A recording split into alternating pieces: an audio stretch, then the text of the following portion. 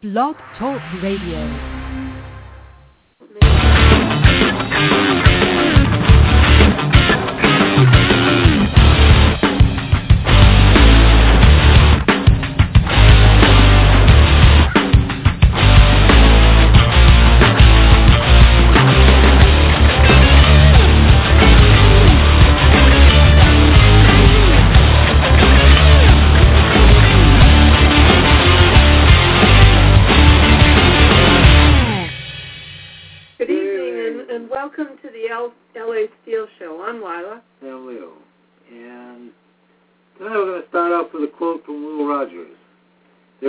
Of men.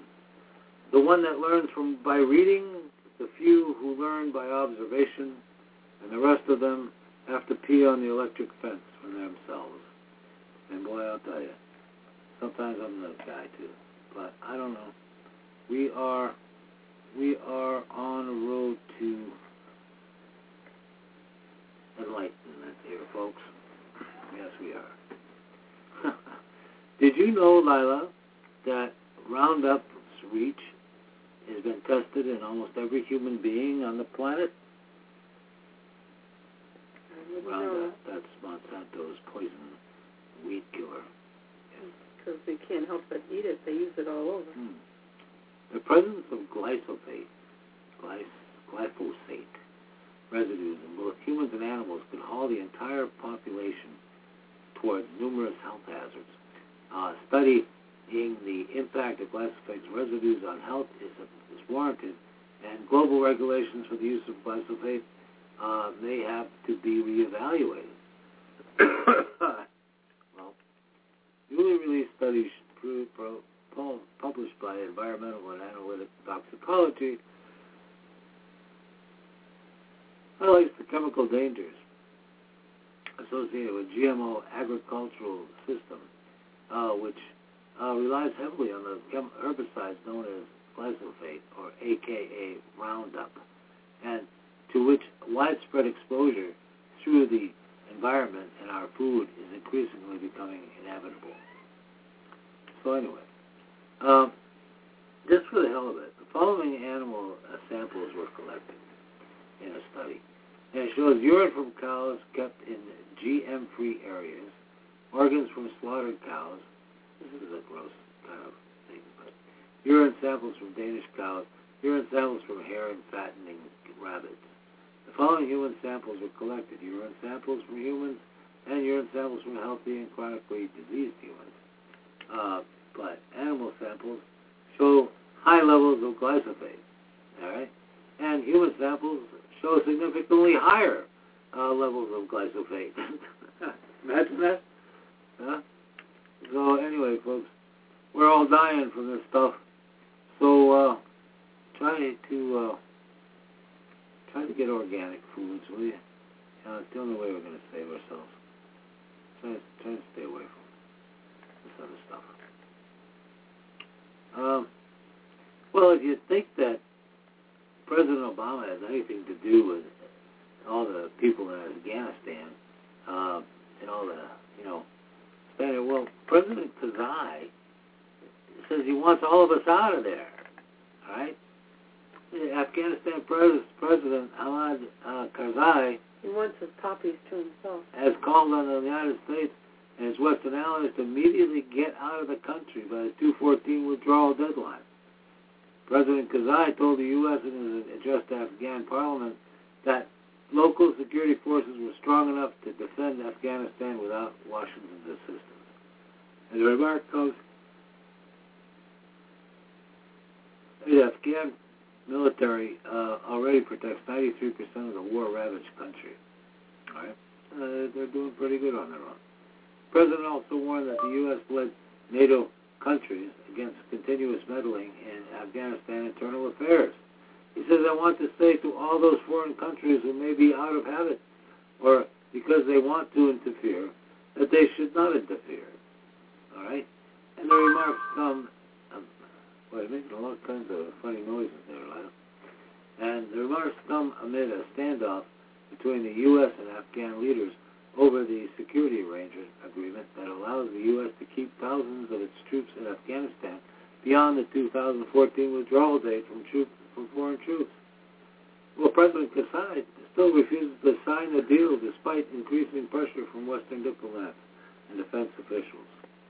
Karzai has frequently accused the U.S. of absolutely acting like a colonial power in its attempts to force him to sign the security agreement.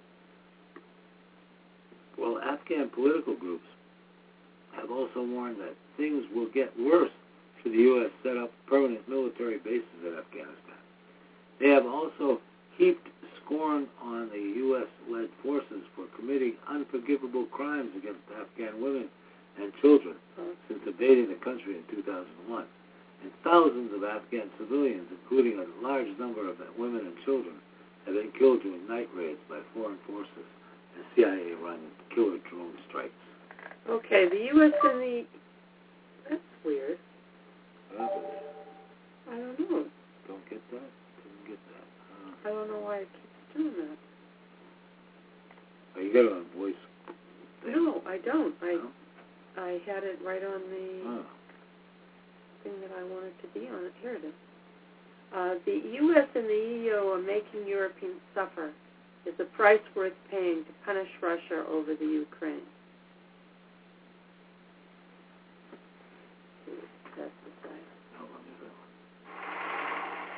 U.S. President Barack Obama is ready to impose sanctions on Moscow over its thinly disguised takeover of Crimea. In a phone call between the U.S. leader and Russian President Vladimir Putin, the two men are said to have disagreed over the legitimacy of the Moscow-backed secession referendum. Both Washington and European foreign ministers meeting in Brussels today are likely to decide to slap targeted sanctions on several Russian officials, assets and bank accounts. While the West has said it will not recognize the referendum result, military action has been ruled out. All sides have stressed the necessity to stabilize the situation in Ukraine and a need to deploy international monitors in the crisis-torn country. Well, guess who all those sanctions will fall on? Those costs will undoubtedly fall on the people of Europe, who will suffer in the wake of economic sanctions. EU bureaucrats and Western politicians, however, have announced they are willing to make Europeans suffer in order to punish Russia. The West could also suffer if Russia cuts off energy supplies to Europe and further squeezes the Ukrainian economy. The Washington Post reports today, but Western officials say that this price they are willing to pay and have pledged that they are willing to pay this price and they have pledged economic support to the Ukraine. Let's see what else they say. La-di-da-da-da-da-da. You know the EU is full of crap. And anybody who, Europe imports 30% of its natural gas from Russia, and the economic connections between the two are complex. The EU is by far Russia's leading trading partner and accounts for about 50% of all Russian exports and imports.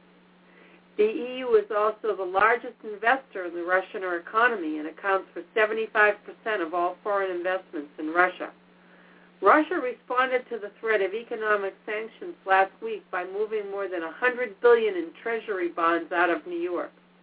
We hold a decent amount of treasury bonds in more than $200 billion, and if the United States dares to freeze accounts of Russian businesses and citizens, we can no longer view America as a reliable partner. We would find a way not to just reduce our dependency on the United States to zero, but to emerge from those sanctions with great benefits for ourselves. This is by Sergei Galziv, I guess. I can't even pronounce his name. He's an advisor to President Putin. He added the move to impose harsh sanctions on Russia would result in an economic crash in the West. An attempt to announce sanctions would end in a crash for the financial systems of the U.S., which would cause the end of the domination of the U.S. in the global financial system. On March 10th, Russia said it was preparing a bill that would freeze the assets of European and American companies in Russia if the West imposed sanctions. A large number of corporations would be impacted by the measure, including, but hardly limited to, PepsiCo, Coca-Cola, General Motors, Ford, Caterpillar, IBM, Microsoft, Procter & Gamble, ExxonMobil, Chevron, Boeing, ConocoPhillips, and many others. Business leaders are concerned about the prospect of economic warfare. An escalation would be economic madness, said Jean-Guy Carrier, Secretary General of the International Chamber of Commerce. For now, the West has decided to target individuals with sanctions. On Monday, EU apparatchiks slapped travel bans and locked down the assets of Russians and Crimeans involved in the move to secede from Ukraine and its junta government. Two anonymous diplomats, according to the Associated Press, say the sanctions target 13 Russian and 8 Crimeans, although a breakdown of the nationalities has not been officially announced. Politicians in the U.S., however, are willing to play Russian roulette with a fragile world economy. Well, I think economic sanctions are very important steps, said Arizona's John McCain on Sunday. I've identified those kleptocrats, and look, Russia is a gas station masquerading as a country. It's a kleptocracy, it's corruption, it's a nation that's really only dependent upon oil and gas for their economy. Congress will undoubtedly take up sanctions when it turns from the recess on March 24th, Republican Senator John Haven of North Dakota told the Wall Street Journal. He believes Congress will pass a bill imposing sanctions, possibly including an effort to hamper Russia's ability to export goods, including gas, Europeans depend on. If we do that in a concerted way with our allies, we can make this painful to Russia. It will ultimately make life painful for the average European as well. So what a wonderful, wonderful outlook. Yeah. So, to tell you the truth, we get nothing to bargain with, Thanks. Excuse me, I have allergies and a cold, so sorry. Onion extract slow colon cancer growth just as effectively as chemo drug. That's kind of interesting. So everybody who's suffering with chemotherapy, you can eat some onions. I'm going to that article now. Hang on a second. Natural News researchers have just discovered that flavonoids extracted from common onions slow the rate of colon cancer growth in mice just as effectively as chemotherapy drugs. And while the mice on chemo saw their LDL cholesterol go up, a possible side effect on the drug, the mice on onion extract actually saw their LDL levels drop. Okay? So onion flavonoids slow colon tumor growth by 67% in vivo. In this study, researchers fed 3 different doses of flavonoid extracts from onion and oral chemo drug of saline as control to mice, along with a high-fat diet. A fatty diet was used to induce high blood fat and cholesterol, since this is a major risk factor for colon cancer. And many human colon cancer patients have this condition.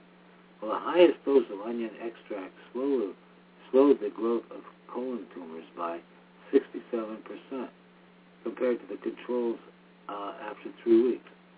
The mice on chemo had their cancer growth slowed slightly more, but there was no statistically significant difference compared to high-dose onion extract. However, there was a major difference in side effects experienced by the mice. Onion flavonoids, major benefit without the side effects. Chemo drugs are known to carry some serious side effects, and the drug used in this study was no exception. Some 100 possible side effects are known, including coma, temporary blindness, loss of ability to speak, convulsions, paralysis, and collapse.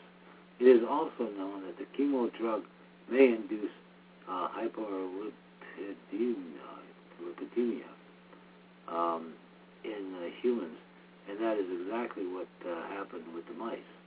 Their average LDL cholesterol levels went up significantly. Not surprisingly, onion extract had the opposite effect and significantly lowered the mice's LDL levels. It's interesting, huh?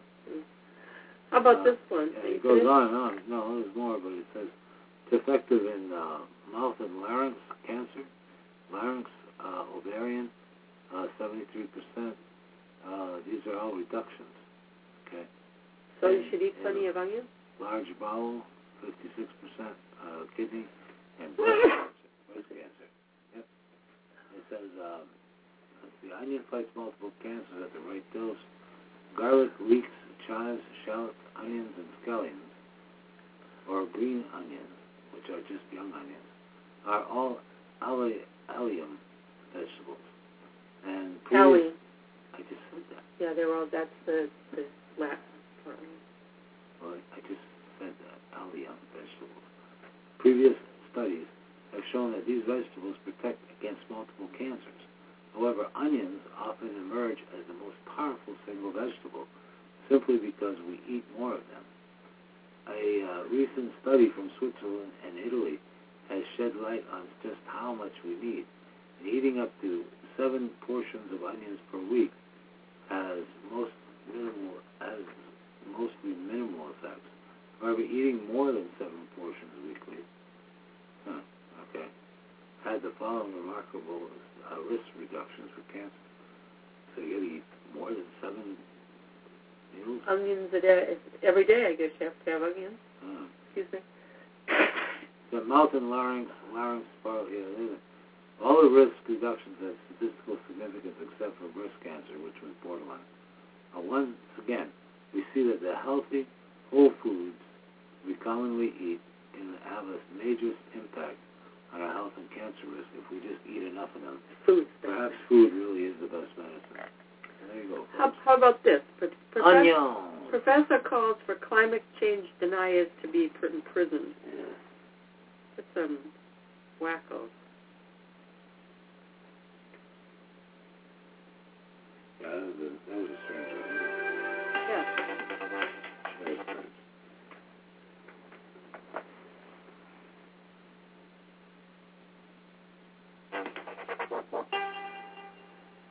I'd like to make 5 points to you about Americans' perception of the environment in this year, 2014.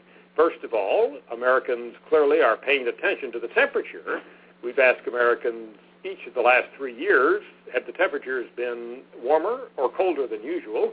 And for 2012 and 2013, Americans certainly tilted towards saying it had been warmer than usual. This year, a complete turnaround. 66% of Americans say the temperature has been colder this year than usual. So clearly Americans are aware of the fact that this has been a cold winter. Not all Americans, of course, concerned about how cold it is. Look at the differences by region in front of you there. Out in the West, only a quarter say it's been colder than usual. But in the East and Midwest, we've got almost 9 out of 10 residents who say it's colder than usual. Second point, Americans do not believe that the colder than usual temperatures are due to global warming. At least they tilt away from that. We gave them the choice, those who said it had been colder. Is this global warming, climate change, or is it normal variations in the temperature? You see the numbers there in front of you, 19 to 46. Americans say it is normal variations rather than climate change or global warming. We asked the same question about those who said it was getting warmer than usual, and this was a couple of years ago, and we found the same idea. Even when we used the word warming, more Americans said it was normal than due to global warming. So these temperature variations, my point is here, are not perceived by Americans as being global warming. They're seen by more Americans as being normal variations. Point 3, everything is political. Look at the differences there. Republicans totally reject the idea that the colder temperatures are due to global warming, climate change. Democrats tilt in the direction of saying, maybe it is, maybe it isn't. They split about equally, but clearly different than Republicans. Point 4, what about the drought? Well, you know, although there's huge discussion about the drought out in California and the problems it's causing, the perception that there is a drought in your area is actually lower now in 2014 than it has been at points in the past. See, some previous times we've asked this. Back in 1999, half of Americans said there was a drought in their area. This year, that's just 25%. Of course, 65% of residents out in the West say there's a drought. So clearly this is very localized out in the western states. Same question, my 5th point here, we asked those who said there was a drought, due to global warming or normal variations in rainfall. And again, you find the tilt is to saying the drought is due to normal variations rather than global warming. Bottom line here is Americans are aware of the changes out there in the rainfall, in the temperature, but on an average basis, Americans are less likely to say that's due to climate change or global warming, more likely to say it's due to normal variations. I'm Dr. Frank Newport, Gallup Editor-in-Chief. Okay. That's interesting. But a professor with the Rochester Institute of Technology has called for the incarceration of any Americans who actively disagree that climate change is solely caused by human activity. Lawrence Turcello, a philosophy professor with a Ph.D. from the University of Buffalo, published the comments as part of an essay submitted to the academic website The Conversation. Turcello argues that malignant individuals, whom he does not identify, are collectively organized to campaign funding misinformation about climate change. Turcello goes on to suggest that such activity ought to be considered criminally negligent. Amazing. Mm-hmm. Totally amazing. Well, you know, I'm getting off that. Just thought I'd that's put interesting. that right in there. Very interesting. But let's get on to a little education here. Common Core math education intentionally is designed to make American children mentally ill. I read that article. Does that make sense to you? I've never seen anything like that. Well, you're not a math teacher either. So. I see a lot of math. It's the thing that they presented was not anything that I've seen. I have to tell you that. If you look around America today, mathematical mental illness is found everywhere. It's found in the federal budget where numbers only mean what we are told they mean, not that they really mean.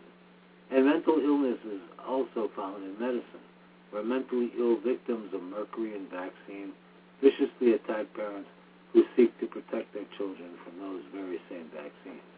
It's also found in a new Common Core curriculum, spearheaded by the federal government, which seems initially designed to make children mentally ill and as confused as possible.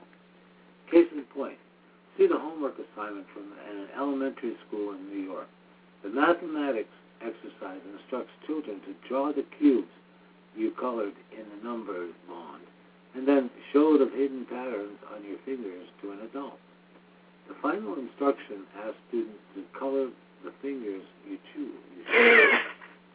I do PhD level work in analytical chemistry and code complex relational databases. Yet despite my best efforts to grasp this Common Core exercise, I have no idea what on earth this lesson is attempting to teach. Here's the homework assignment. See if you can figure it out. Oh my God, just looking at it. I've never seen anything like that. By examining these lessons, I feel a genuine sense of alarm for the future of America. If even the people writing mathematic lessons can't communicate clearly, then we are rapidly descending into idiocracy. The real aim seems to be about making school children mentally ill so that they cannot possibly understand the federal budget deficit, national debt, or the coming collapse of the U.S. dollar, which will destroy their paychecks and life savings when it ultimately happens. The mystery of the shaded parts. Here's another Common Core lesson that just baffles the mind. The lesson asks children to match the picture with a fraction that names the shaded part. Here you can see this whole thing is bizarre. Well, there's no shading. There's no shading. There's no shading here. Right? So, as you can clearly see, there is no shaded parts. Well, yet this appears to be the whole point, to drive children insane by making them believe they cannot grasp reality. Well, your school child can get extra credit, as you see at the bottom left of the sheet, by telling how you made each match. Well, I have no doubt the correct answer here would be along the lines of, I used government math to figure it out. Even the pretty one is the best answer. The worst math question in human history. So, finally, there's one more Common Core exercise that the Daily Caller has named the worst math question children in human history. Here's a scan of the question. Juanita wants to give bags of stickers to her friends. She wants to give the same number of stickers to each friend. She's not sure if she needs 4 bags or 6 bags of stickers. How many stickers could she buy so there are no stickers left over? Makes no sense. Okay. Juanita wants to give bags of stickers to her friends. She wants to give the same number of stickers to each friend.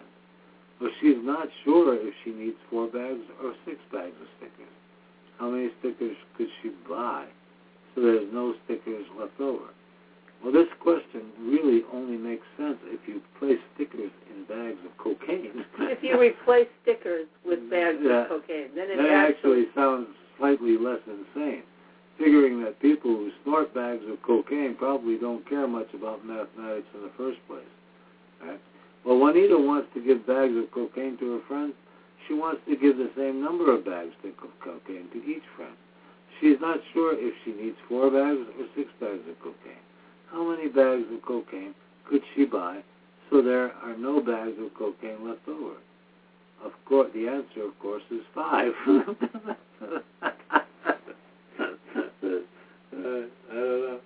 How to educate Americans to take vaccine shots, believe in big government spending, and obey your commands. The Common Core curriculum, of course, is all about training young minds to be so utterly confused that they will agree to inject their own children with mercury and vaccines while voting for whichever candidate promises to give them the most free stuff. Right? Common Core is about making American children incredibly stupid, so that as those children reach voting age, more people will vote for stupid government that enacts stupid laws to achieve stupid results. It's about making intelligent thought as elusive as possible so that people can be easily manipulated into thinking that drinking diet soda makes you thin, or that taking blood pressure medications make you feel healthy and vibrant, or even that eating Happy Meals make you happy. As long as the population is trained to exist in a state of total confusion and bewilderment, they will actually believe the news they hear on MSNBC or the dodgy answers coming from the White House press secretary in a nation where the political party with the greatest number of stupid people wins the next election. Dumbing down the masses is a key strategy for long-term power. Nations like China, India, and Russia, meanwhile, are actually teaching their children to succeed at math and science. All right, simple ways to avoid GMO foods. Thanks to the access of Natural News and some of our other news sources, an increasing number of Americans are becoming more aware of just how damaging to the world's food system GMOs have become. The rise in food allergies and gluten sensitivities are evidence that GM foods have impacted the global food chain in a negative and dangerous way. As such, millions of Americans agree that at the very minimum, GM foods ought to carry labeling designating them as such, just like labeling requirements for ingredients in other foods. Some states are beginning to get the message and are responding to demands by their citizens to require such labeling. As reported by Prevention Magazine, Connecticut and Maine are 2 states that are moving in that direction. Also, our editor-in-chief, Mike Adams, the health ranger, has reported extensively on recent efforts in California to require GMO labeling. There might be a little more to this article, folks. Let me go to the rest of it.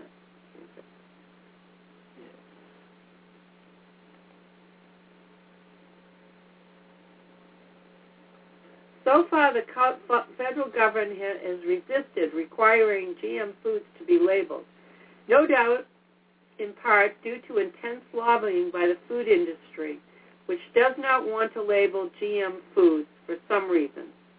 But such resistance to labeling means that Americans who want to avoid GM foods are basically on their own to figure out what to avoid.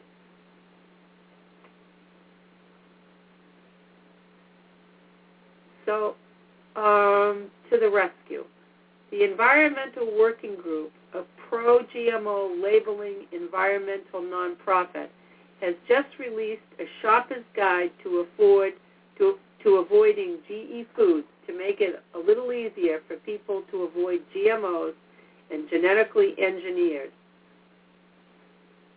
foods. The reason why it's so important, so that's the Environmental Working Group has released the Shopper's Guide to Avoiding Genetically Engineered Foods, but it doesn't really say where to get that, folks.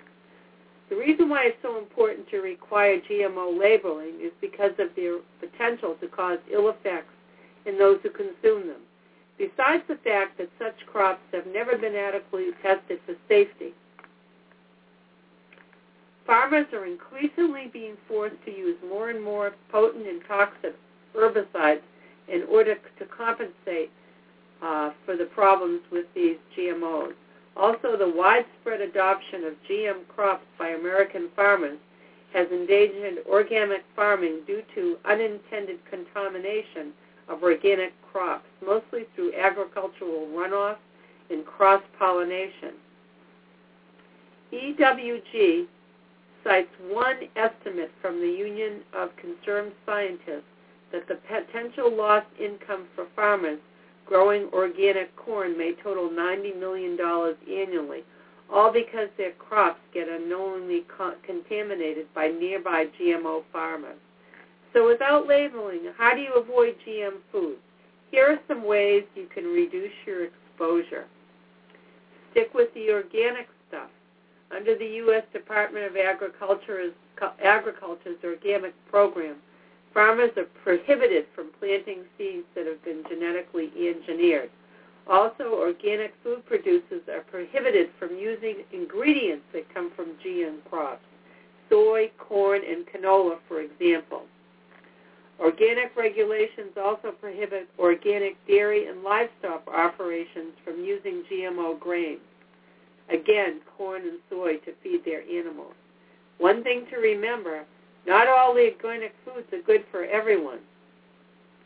Derek Henry reported in January 5 organic foods that may damage your digestive tract include wheat, soy, peanut butter, cow's milk, and pork. Make sure you buy non-GMO Project verified.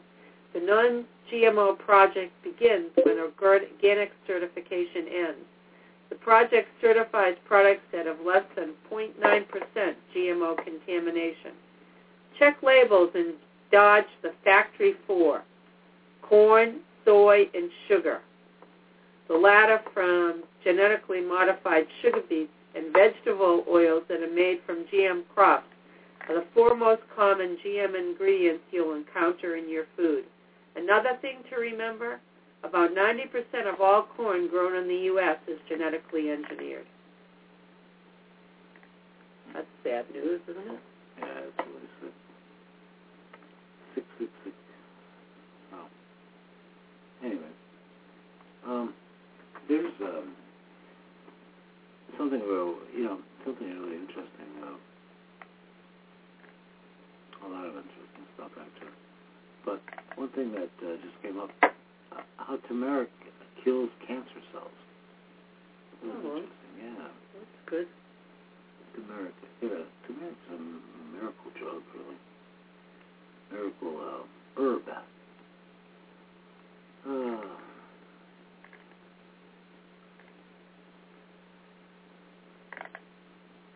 Let's see. Let's talk about it. I don't know if we can really actually watch this thing, but listen to it. But let's see what it does. Tell us on turmeric kills cancer cells. Really? Yeah.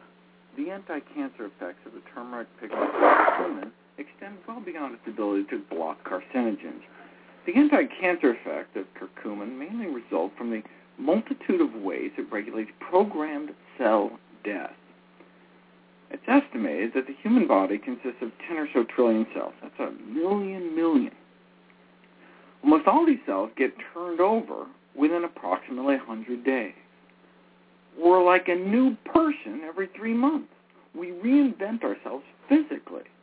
And since we're just made up of 3 things, air, water, and food, those are the only inputs. We are what we eat, literally. physically. In a sense, our body has to rebuild itself every 3 months with the building materials we deliver to it through our stomach, right? Our mouths are like the access road to the continual construction site to our body. Trucks roll in 3 times a day. What do we want them to deliver? Some shoddy, cheap stuff we scrounged around for or bought at the discount outlets that's just going to fall apart? Or do we want to build our foundation solid? Right? We are each walking around inside the greatest known architectural structures in the universe. Let's not ruin such grand blueprints by consuming junk. Anyway, we only own the biological real estate we're born with, so if we need to rebuild every 3 months, we also need a wrecking crew, right? If we're replacing 10 trillion every 100 days, that means we have to kill off like 100 billion cells every day, normally, out with the old, in with the new. We do that primarily through a process called apoptosis, pre-programmed cell death, from the Greek tosis, meaning falling, and apo, meaning away from. So it's our cells falling away from our body. For example, we all used to have webbed fingers and toes, literally each one of us in the womb until about 4 months. Then apoptosis kicks in, and the cells in the webbing in between kill themselves off to separate our fingers. Some cells in our body overstay their welcome, though, like cancer cells. They don't die when they're supposed to, by somehow turning off their suicide genes. What can we do about it? Well, one of the ways curry kills cancer cells is by reprogramming the self-destruct mechanism back into cancer cells. Let me just run through one of these pathways, just so you can see the complexity. FAST is a so-called death receptor, which activates the FAST-associated death domain, along with death receptor 5 and death receptor 4. FAD then activates caspase 8, which ignites the death machine and kills the cell. Where does curry powder fit into all this? In cancer cells, curcumin, the pigment in the spice turmeric that makes curry powder yellow, upregulates and activates death receptors, as has been demonstrated in human kidney cancer cells, as well as skin cancer and nose and throat cancer. Can also activate the death machine directly, as has been shown in lung cancer and colon cancer. Caspases are so-called executioner enzymes that, when activated, destroy the cancer cell from within by chopping up proteins left and right, kind of death by 1,000 cuts. And that's just one pathway. Here's all the other ways curcumin can affect apoptosis. Here's all the different types of cancer cells curcumin can kill. But it tends to leave normal cells alone for reasons that are not fully understood. Overall, this review showed that curcumin can kill a wide variety of tumor cell types through diverse mechanisms, and it's because curcumin can affect numerous mechanisms of cell death at the same time, it's possible that cancer cells may not easily develop resistance to curcumin-induced cell death like they do to most chemotherapy. Furthermore, its ability to kill tumor cells and not normal cells makes curcumin an attractive candidate. For supper, you can't make money on some spice you can buy anywhere, an attractive candidate for drug development. Okay. Pretty fascinating. So that's turmeric, which is curry powder, which is curcumin, right? So, goes under several names, but check it out. It's turmeric, and you can buy that stuff. It's very, very cheap. And I wonder how much people would have to take if they... Well, at least a tablespoon a day. That's what it said. Mm-hmm. I missed that. Did they say that? Yeah, it's a tablespoon a day. Yeah, okay. What's Ron Paul saying? He says, Crimea is none of our business. Article 1 of the United Nations Charter points out clearly that the purpose of the UN is to develop friendly relationships among nations based on respect for the principle of equal rights and self-determination of people. Well, Ron Paul says, why does the U.S. care which flag will be hoisted on a small piece of land thousands of miles away? You know, he's right. Ron Paul is once again speaking up about the situation in Crimea. And this time, the former congressman is condemning critics for his own country who are seemingly obsessed with the recent secession. Right. So, you know, very interesting. He says, knock it off. Right? He's got a good point. Very good point. So, I just want to go back to this in 1 second. And do that day. One thing that I found was kind of interesting was we talked about this before. We haven't heard much about Greece in the last many months, but it turns out that exactly what we predicted, or what was predicted, is Greece is going to have to sell off its national monuments. Oh, that's horrible. Greece protests over government plans to sell off historic national buildings. Right? Yeah, it's really. I mean, it's all those tragic. Yeah, historic Parthenon and everything else. buildings. I can't imagine that. I just can't imagine how the Greek people must feel about that. Horrible. Angry demonstration in Athens after public buildings around the Acropolis and other landmarks, including a privatization list. Oh, yeah, I'm sure somebody's salivating about that. Oh, yeah. Yes. The IMF. Mm. Whoever else gives the money. Yeah. That's terrible. Yeah. We've already sold off all our parks and everything else. Well, we haven't sold them. We're just giving them as collateral, which is, nobody even knows that. No, nobody knows. Like selling them. We'll never give them back. And Clinton did it. Clinton was the one that signed the big them Democratic hero. Freaking mellow. My God, And his horrid wife is running for president. Oh. I mean, that just is beyond my... One Clinton was enough. I know. It really was. Just like one Bush was enough, and then we got two. I know. God almighty. Looks like we're going to have a problem getting this thing up there. Hang on. It's in the garden. While you're trying to get that up, here's something that's kind of interesting. Boycott Israel app in final stages of development. The Boycott Israel movement is developing a smartphone application that will allow followers to avoid Israeli products. The campaign for Palestinian rights continues to gather momentum despite Israeli accusations of anti-Semitism. The BDS, Boycott, Divestment, and Sanctions Movement, is working on the beta version of an app for its supporters, drawing on a comprehensive database of warehousing product names and descriptions.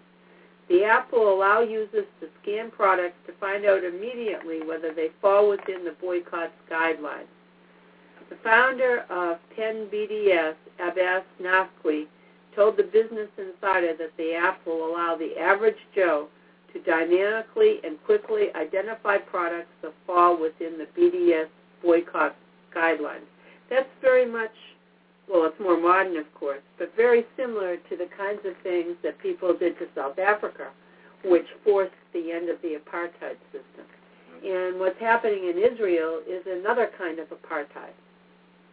It's created a whole second class, and they've put up fences to have open-air concentration camps of the Palestinian people. And this way it'll put pressure on Israel. It'll be economic pressure. Yeah, but, let's talking about economic pressure. Here's these sons of bitches that are raising millions of dollars for the occupied forces. Yeah. Okay, raising money for Egypt to continue to occupy Palestinian forces, Palestine. It says U.S. organization raises $20 million in donations for occupation forces. Yeah. The U.S.-based Friends of the IDF organization has managed in one night to raise $20 million, equal to about 70 million Israeli shekels, during its yearly gala in New York City to support Israel's occupation forces in Palestine. The money will be allocated on programs that are intended to ensure the well-being of Israel's young soldiers. This year, the organization succeeded in exceeding previous fundraising records. The event was held by at the luxurious Waldorf Astoria Hotel on Park Avenue on Wednesday evening in the presence of about 1,400 attendees from the United States, Israel, and other countries.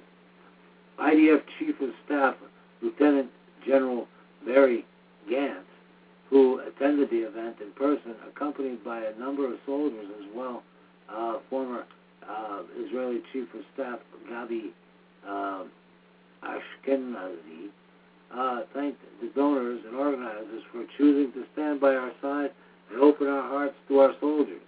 Well, Gantz told the attendees that I strongly value the Friends of the IDF organization and its members, and I appreciate their commitment to support the Army, while strongly condemning the efforts made by the terrorists who try to smuggle weapons into the Gaza Strip, according to Israel Today, newspapers in its Thursday morning edition. So defending yourself, you consider a terrorist? Yeah, right. Well, the newspapers pointed out that a presentation shown during the gala night about the occupation forces, our army, was dominated by a variety of activities for the Israeli Air Force. And the U.S. government gives annually more than $3 billion in military aid to Israel, in addition to the hundreds of millions of dollars of assistance given through defense appropriation bills. This is absolutely criminal, folks, what we're doing. And, who cares about Israel, okay, except these crazy bastards? I'm sorry, I just don't understand any of it, all right? Boycott Israel app. Now, this is my kind of thing, all right? This is a good idea. Boycott Israel app. Well, that's what I just read about. I just read the whole thing on it. When did you read that? I just read it before at BDS. Oh. Boycott Israel movement. Boycott, divestment, and sanctions. They're going to have an app put on the phone. I thought it was great. Oh, I missed that. Sorry. I just read the whole article. Okay. Oh, all right. Well, anyway.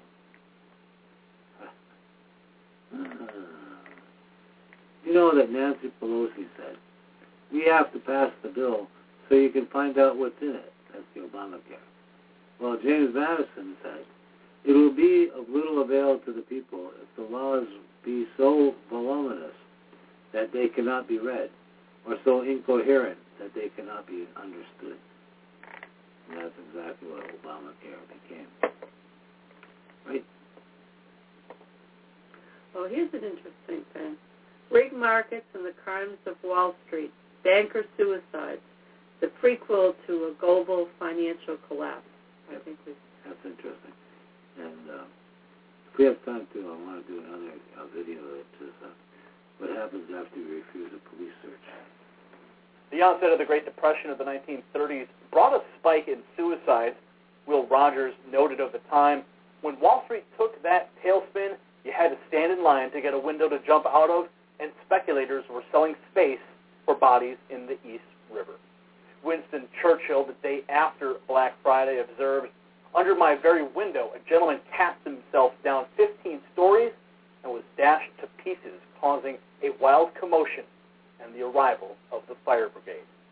Nearly 85 years later, the phenomena of banker suicide appears to have returned. The week of January 20th would be the last for Swiss REAG Communications Director Tim Dickinson, but wouldn't be the last in the string of deaths and suicides for international bankers. Just days after Dickinson's death on January 26th, police found former Deutsche Bank executive Bill Broeksmit in his South Kensington, London home after he'd hung himself. The next day, on January 27th, J.P. Morgan senior manager Gabriel McGee jumped 500 feet to his death from their central London headquarters. He was only 39 years old. A few days later, January 29th, chief economist for the Seattle-based Russell Investments, Mike Duker, was reported missing by friends. He was found later at the base of a 50-foot embankment. Police called it a suicide. February 4th, in a bizarre manner of death, the coroner ruled suicide for Richard Tolley, 57 years old. He founded American Title Services in Centennial, Colorado, and he had a total of 8 wounds to his body and head. The method of death, a nail gun. Last week, February 17th, Dennis Lee Junji jumped to his death shortly after lunch from the roof of the Asian headquarters for J.P. Morgan. He was only 33. In the last 8 months, there have been at least 12 reported deaths of bankers perishing under questionable circumstances. High-stress banking careers are being blamed for the recent suicides. However, the answer may not be that simple. Returning to the program via Skype from his New York office, To give us insight into these deaths is Gerald Celente, the publisher of the Trends Journal. And Gerald, thank you for sending us a copy. We're glad to have it. Gerald, I just ran down a short list of bankers who have committed suicide or died under strange circumstances. Out of the gate, what is going on here? Well, it's hard to speculate. You don't know what's going on in these people's personal lives, but the data is adding up to failure in a big way. People forget that as the new year began, the equity markets have dumped over $3 trillion in January. And then people also forget that there is a string of investigations going on that really don't make the news. People wonder, they speculate. They call it a conspiracy theory, that the markets are rigged. It's not a conspiracy theory, it's a fact. Look who these bankers are. You said it. They're international bankers. We know that there are investigations going on that the LIBOR rates were rigged. And we're talking about $700 trillion worth of rigging. And you mentioned the list of international bankers, from Deutsche Bank to J.P. Morgan Chase. A lot of these are coming from J.P. Morgan. Over the past 8 months, we're beginning to see these reports now. Suddenly it seems one after another. What was the significant event that triggered this, do you think? Again, these investigations. Look at the Forex market. We're talking about about $5.3 trillion a day in currencies being traded. And when you look at where these people are coming from, these are the markets a lot of them were in. And then you look at other markets that are being rigged and they're under investigation, and you can put the pieces together. This comes from Jim Cramer, the guy that's on CNBC all the time. He's on Yahoo Ticker or Tick Taper or whatever it's called, and he said, quote, "The markets are rigged." So who knew what when is the question that keeps coming up in my mind. So who are these investigating bodies? Who are the investigating bodies that are looking into these? Oh, it's both coming out of Germany, it's coming out of Brussels, it's coming out of England, it's coming out of the U.S. These investigations are going on. As a matter of fact, there was a big story that just broke recently about the LIBOR rigging, where the United States and the UK have to get on board better because one's undercutting the other. These are real investigations. How far will they go? Who knows? When will they stop? Nobody knows. But here's the other fact. We know that all the crimes that have been committed by Wall Street, not one head is rolled. Not one. And again, this isn't a conspiracy theory because you look at the fines that were paid by the Goldman Sachs gang, the J.P. Morgan Chase criminals, the Deutsche Bank bandits. They pay the fines, but nobody's head rolls. And when the only heads that do roll are the low-level people within the organization. And are these the people that are committing suicide? They can very well be, because maybe they know too much. Because, let's face it, you don't rig LIBOR, you don't rig Forex, you don't rig the markets without the people at the top knowing about it. So what they're doing is they're cutting off the link that goes to the top. Mm-hmm. That's my best speculation. And again, I only can speculate by the facts that have been presented to us. Again, this is Jim Cramer, this guy that has a show on CNBC every weekday night saying, quote, "The markets are rigged." So now the riggers may be getting off. So do you think that obviously these are all bankers, and you mentioned the investigations. Do you think that there are other ties between these individuals? You know, again, it's hard to speculate, but go back in the United States and listen to the round of minutes that were from the Federal Reserve back in 2008. Not the last round, They only release them, by the way, every 5 years. How about that for transparency? You go back to the round that was released before this last one, and you see that Timothy Geithner, who became Treasury Secretary when he was the head of the New York Fed, calling up the guy that's the head of Citibank and giving him a tip, according to the minutes, that they're going to be doing something with interest rates. So when you know that something's going to happen with interest rates, and you're in the business of making money off that, is that an inside tip? When you have the president of the New York Fed calling the CEO of Citigroup and telling them that the Federal Reserve is about to make an interest rate announcement and gives them a hint of where it's going. So what I'm saying is there's collusion from the top. It's there. It's proven. So now, why are these guys jumping out of buildings or blowing their brains out? Do they know too much? Well, I'm going to get to that in a minute, but what you just mentioned about the insider tips, is that legal activity? The whole thing is a criminal operation. I mean, come on. Whether it's the financial end or going to war, it's a criminal operation. How many, I have to tell you, these bankers committing suicide, people are looking for, the smoking gun. They don't need another smoking gun. Look at the fines that have been levied against the banks since 2008. How much more proof is needed? Look at what I just said about Timothy Geithner telling the CEO of Citigroup down in Charlotte, South Carolina, or North Carolina, or whatever Carolina, that they're going to be adjusting interest rates. Is that a criminal activity? Is invading a foreign country under false pretenses a criminal activity? The gangs are in charge. When are people going to get it in their heads? They're murderers and they're thieves. They're the Bloods and the Crips, but people pretend to call them Democrats and Republicans. I don't say that facetiously. They both are murderers.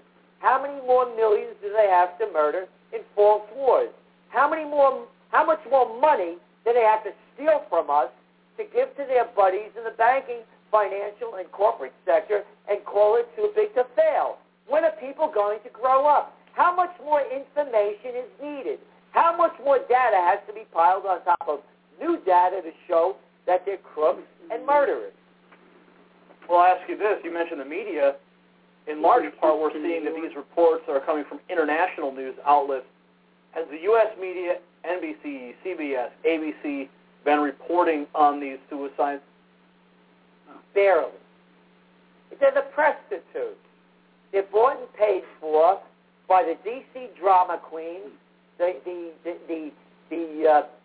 Beltway jerks, and the Wall Street white shoe boys gang.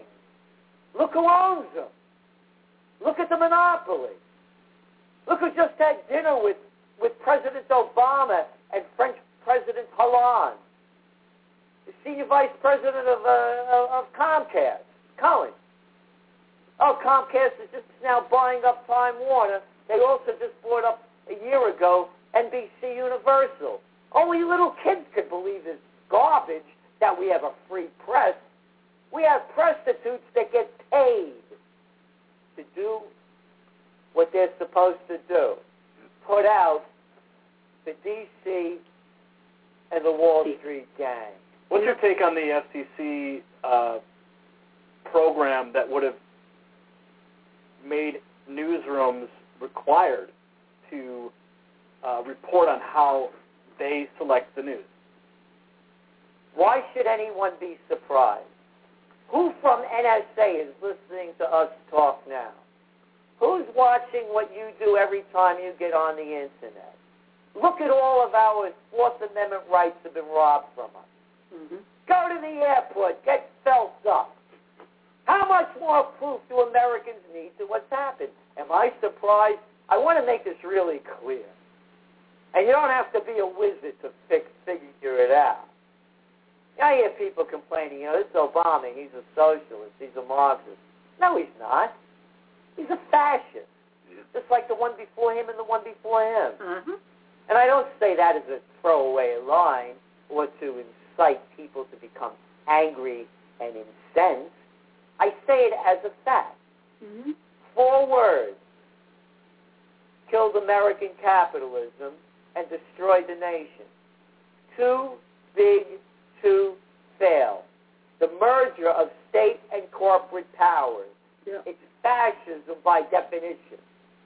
Not from me, from Mussolini, a guy that knew a thing or two about it. So when you say about the FCC, it's a fascist takeover. Look what the cops do to people, beating the hell out of them for jaywalking, like that little girl in Texas a week ago. She had her headphones on, and she couldn't hear the cops, these big tough guys, telling her she's jaywalking, so they throw her down to the ground, they put handcuffs on her and throw her into a car. Can't see people what's going on. So it's on the FCC. What a surprise. They may have a camera in my bathroom. Look what's going on. And the people keep taking it. They keep arguing. Who's better, the Bloods or the Crips, the Democrats or Republicans? In a frightening frequency, Joe, let's go back to 2008. Did we see these kinds of suicides during the 2008 market crash? No. No, we didn't. So what's the difference then? What's the difference between 08 and now? What it was the difference between 08 and now is that in 08, people were still naive. Mm-hmm. They believed that it was the fundamentals of the economy became unsound. They did not know about all the dirty dealings behind that kept this thing going, so a lot was covered up. This is a very different story now. The investigations are going on. People realize that there's a cover-up. You haven't seen one head on Wall Street roll other than the low-level guys. And now these investigations are intensifying, particularly coming out of Europe. And possibly too many know too much about the real extent of the dirty deal. And that's what I want to ask next, because people kill themselves when they feel there's absolutely no hope for the future. Do these bankers know something about the global economy that the rest of the world is in the dark on? I don't think they know more about the global economy than the rest of the world is dark upon, but because most of the people that understand this, what's going on, understand the reality of it, my best speculation is they knew too much. Mm-hmm. And, that's been a deal with the mafia forever. So when you say they knew too much, like you mentioned the mafia, that really sounds like, okay, we're going to off this guy, we're going to put a hit on him, and we're going to take him out of the equation. Now, we're being told that these are suicides. Do you think that there's something else going on, that these are murders and not suicides? Who knows? Who knows what's going on? Read my lips, no new taxes. I didn't have sex with that woman, Monica Lewinsky. I smoked, but I didn't inhale. Saddam Hussein has weapons of mass destruction and ties to Al-Qaeda. Why would anyone in their right mind believe one word coming out of the mouths of criminals, psychopaths, and sociopaths? We know nothing. It's a grand cover-up. As I said, it's a fascist takeover. They're only giving us the information that they want to give us, and when the Freedom of Information Act forces them to give us what they've been hiding, they redact the whole thing. Freedom of nothing. This country is as free as Nazi Germany when you talk about the FCC being in the newsroom, when you talk about the NSA spying on us, when you talk about going into the airport and get felt up and patted down. So, Gerald, back to the suicides, animals have a sense of impending disaster. They're often seen fleeing areas where earthquakes are about to strike. Canaries were used to detect poisonous gases deep in mine shafts. When they died, the miner knew to get out. Should these suicides be seen in a similar light? To an extent, we're looking at the decline of the world economy. They can't keep this thing going.